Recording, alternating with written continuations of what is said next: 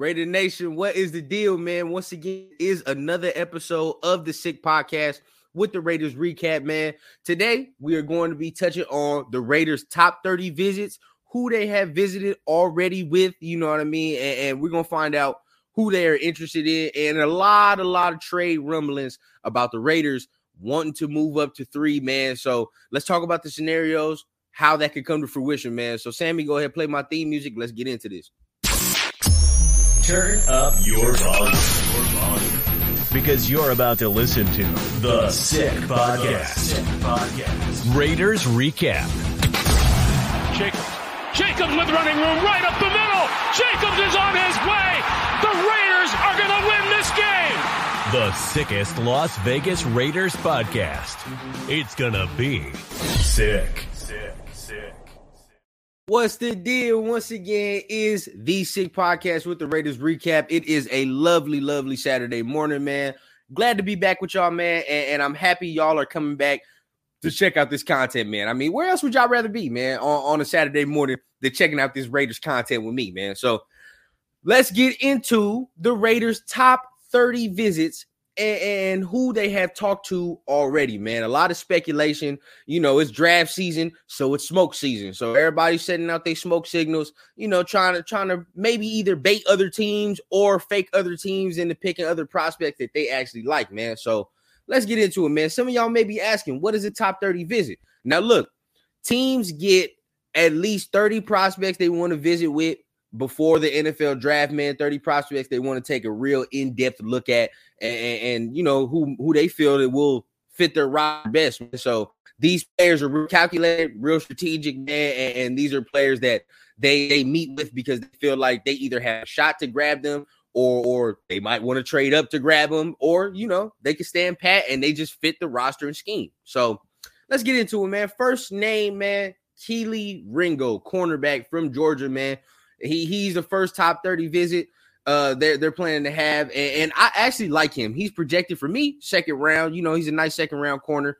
If you go offense in that first round, man, you're gonna have to go ahead and go defense for the rest of the draft, bro. Like, I mean, that's just, you know, unless you get some good type of value. And corner is one of those areas where I've said that this class is deep. You know what I mean? This draft class is deep with some very good athletic quality corners, man. And Kelee Ringo is definitely one of them.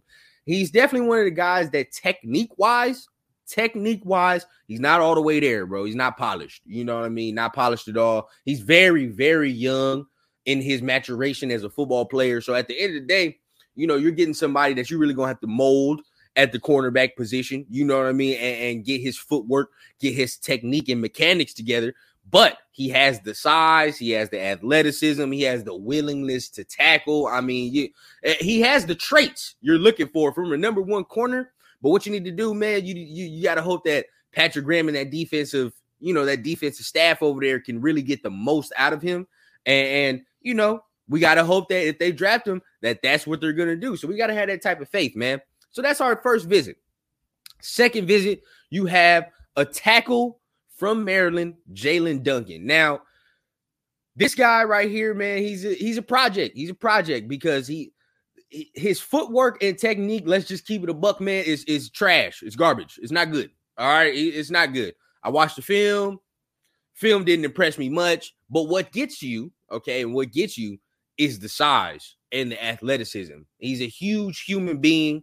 He can move real fluid, man, but his technique and footwork aren't good. Same thing with Kelee. I mean, it's damn near the same thing with Kelee Ringo. You feel what I'm saying? Technique, not solid. So I'm looking at him like fourth round tackle. You know what I mean? Because just that upside alone is going to propel his draft stock, bro. I mean, when you look at offensive linemen and size, athleticism, those are the things that really propel their draft stock. And I'm never going to be mad if the Raiders want to strengthen the trenches, man, because at the end of the day, bro, it's never a bad thing to want to strengthen the trenches of your team, whether that be D-line or O-line. It's never a bad thing to do that. So, you know, I'm not going to be mad if they take somebody like that or they're visiting with somebody like that, because we've known that the Raiders offensive line coach, Carmen Bricillo, you know what I mean? He has a track record of teaching these young guys straight out of college and turning them into good NFL prospects. You know what I mean? I mean, there's a reason they continue to re-sign Brandon Parker. I mean, for all Raider fans out there, bro, that name is like fucking Voldemort. Like, this man continues to stick around, and I have no goddamn idea how he continues to stick around. But you look at the measurables, the man's upwards of 6'5", upwards of 300 pounds. He's a freak. He's a freak athlete. You know what I mean? Freak athlete. So they're trying to grab guys of that mold that they could come in and develop their footwork. You know what I mean? They come in and maybe give you quality starter reps. So that's one guy right there.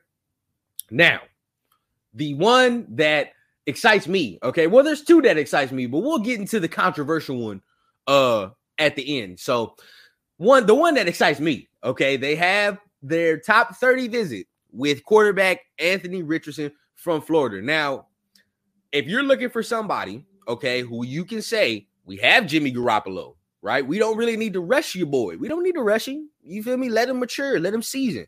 We get him.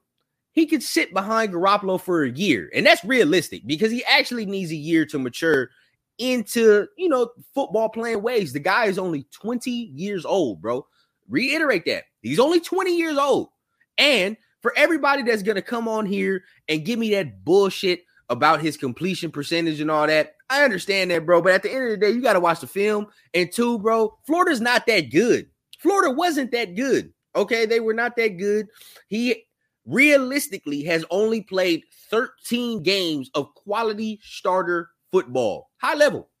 And when you compare it to the other prospects, the top four quarterbacks, Bryce Young, CJ Stroud, even Will Levis, they all have starter experience and have played in some pretty big games. I mean, it's kind of funny that all four quarterbacks, the top four, are SEC dudes. So, like, most of them have played big ass games, okay, except for the young bull Richardson. All right, he's only played 13 quality starter games. So when you look at that, okay, in any job that anybody gets, whether, man, you can be a custodian, it doesn't matter. You feel what I'm saying? Repetition is needed. You feel, for whatever job you have, repetition at a certain craft is needed to become good at that craft. Okay. Now, if we're sitting here saying he's only played 13 games, bro, that's untapped potential, raw potential that he hasn't even unlocked yet. Okay. And we have to be pretty confident as Raider fans if we do grab somebody of that caliber, because I'm saying this. We already have a coach who has a track record of working and developing quarterbacks. Your head coach has that track record, okay? So if he has that track record, I could be pretty confident, you know, in what he's done, i.e., you know, Mac Jones. He's had Cam Newton before. He's had a multitude of quarterbacks that he's had success with, and this guy right here has the most athletic tools out of any quarterback he has ever had. So knowing that, I can see this guy taking him. I mean, we're talking about the same coach that drafted Tim Tebow, bro. It's not out of the goddamn realm for me to think that this guy is on their radar. I mean, this is the same guy that drafted Tim Tebow, and who knows, when in New England, might have had a say in saying, let's go get Cam Newton. You never know how that works because that's Bill Belichick's ship at the end of the day. But, I mean, Josh was there for a long time. You couldn't tell me he probably had no input in the Cam Newton thing to try to bring him in. So, you know, it's not out of the realm of possibility for the Raiders to want to do that. And before I end on this subject, I'm going to say this so the whole, you know, whatever social media shit can get it. Anybody you see comparing Anthony Richardson to Jamarcus Russell, please tell them to shut the fuck up, okay? Because that's a dumbass comparison. I've been seeing that on social media lately. I've been seeing that around, bro. Anybody that says that dumbass shit, dismiss their football opinion, bro. Because at the end of the day, bro, that is not nearly close to being the same prospect at all, okay? So I don't even want to hear that shit. So that's my excited one. Now for our controversial top 30 pick, okay? Jalen Carter was said to be on the Raiders' radar as far as the top 30 visits. Now, what is funny is that Raiders beat writers and Twitters was going stupid over this past week because we get a report from one reporter, Vic Tafur, saying that the Raiders have completely taken Jalen Carter off their draft board, won't even consider him at 7. And then about an hour later, you get another beat writer, Vinny Bonsignore, who sits there and says the Raiders have not taken Jalen Carter off the draft board. He spoke to Josh McDaniels, and Josh McDaniels reiterated that they will do their due diligence, do homework on a prospect. You know what I mean? So that is news to hear. That good news here from the perspective of saying that the Raiders are doing their homework, man. They're doing their homework, and they're making sure that they have every piece of information, every piece of vital information that you need on a prospect of this caliber, bro. Because we've talked about him, and I'm sure every Raiders fan, writer, reporter has talked about Jalen Carter and stated this man is probably the best player pound for pound in this draft. No doubt. And before I say what I say, know this guy is the best player in this draft. If that head is right, if his head is right, you feel what I'm saying? Now, look, check this out. What scares me about him, I'm not even going to take into the account of the incident that happened after the championship game, because everybody talks about that, and that wasn't really his fault, okay? Maybe poor decision-making, but at the end of the day, bro, mistakes happen. You live, you learn, okay?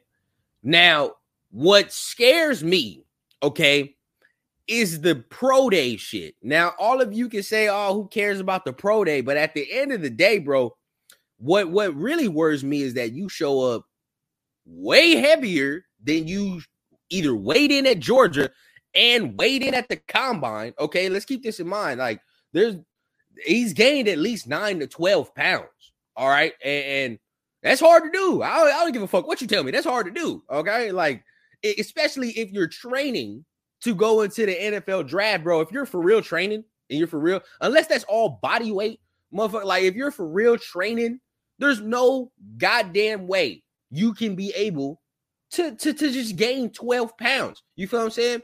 And everybody, he might be going through something mentally and all that. So be it. And let's keep this in mind. Mental health is very, very, very important, and we need to put a light on it in today's society. Of course we do. But at the end of the day, right, there has to be something said where it's like, where's the work ethic? Because look, okay, now I'll frame it like this. Even if me personally, my mental issues are coming into fruition, at the end of the day, what takes me away from that? My love for my hobbies, my love for doing this shit, my love for doing whatever I have outside of this, man, that could take my mind off of whatever's going on, man. Now, maybe that's me personally, and I don't want to speak, but at the end of the day, you got to ask, like, where some people might fall into the, I'm not really feeling this at the moment type of thing. And it could all just be a blimp on his record, a blimp on the, maybe he's just feeling some type of way mentally. And once he gets drafted, all that will fade away. But if all of this is a tell on saying, football ain't really the number one thing, then that it can scare you. It can very much scare you as a Raider fan. We're talking as Raider fans. They can very much scare you because we've had a lot of first round picks, a lot of players that haven't worked out in the past. And you can't hold that against Jalen Carter. But at the end of the day, man, you still have to take that into account. Okay, you have to take all that into account. Our draft history, where we are now in this draft, because everybody agrees this is the most important Raiders draft in the last 10 years. Most important Raiders draft in the last 10 years. And like I've been saying, you can't get this shit wrong. You can't get this shit wrong. And to me, it just feels like this regime will go with the pick they feel will bring them the highest consistency and highest payoff. You know what I mean? Without the red flags. Me personally, I'm going to say this. If you do your due diligence and you find that all the things that happened in the past were just, just some sort of other shit, and we ain't really got to worry about it, then at the end of the day, you select him because he's the best player in the draft. He's the best player in the draft. If you feel like these concerns and incidents aren't really nothing to be too concerned about, and they feel like, okay, you know what? He had his mistakes, young mistakes, but at the end of the day, he come here, get with Max, get with Devontae, get with these mature guys, it'll be over with. You get with Chandler Jones, you know what I mean? All that's gone out the window, and you got yourself a real special player, okay? I would say if you find no more red flags, definitely take him. But if you find another red flag within this, you know, this time of you deep diving into the prospects and you find something out again, and 6 other teams done passed on him as well, you might have to let it go to the wayside. You might have to. I'm not saying I want them to. I want them to do their due diligence. And if they select him, that means they've done their homework and they feel confident in what they feel like he can do. But if they pass on him, I'm going to say they found something out they didn't like.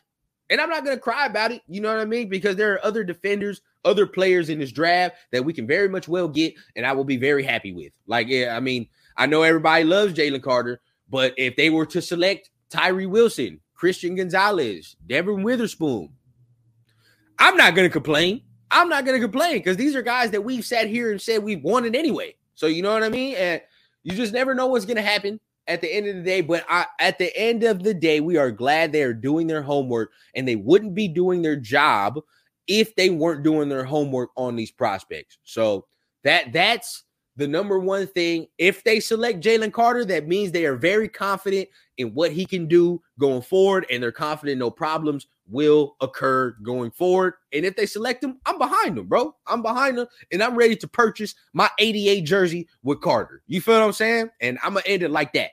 But last topic we got to get into, there have been rumblings, even from Daniel Jeremiah, from a couple of other sources. The Raiders are very interested in trading for that number 3 overall pick. Now, I think the only way this happens is if Bryce Young, CJ Stroud are falling down the board, and the Texans do something where they don't take a quarterback, or the Panthers do something stupid. Like, that's the only way I feel like that happens, okay?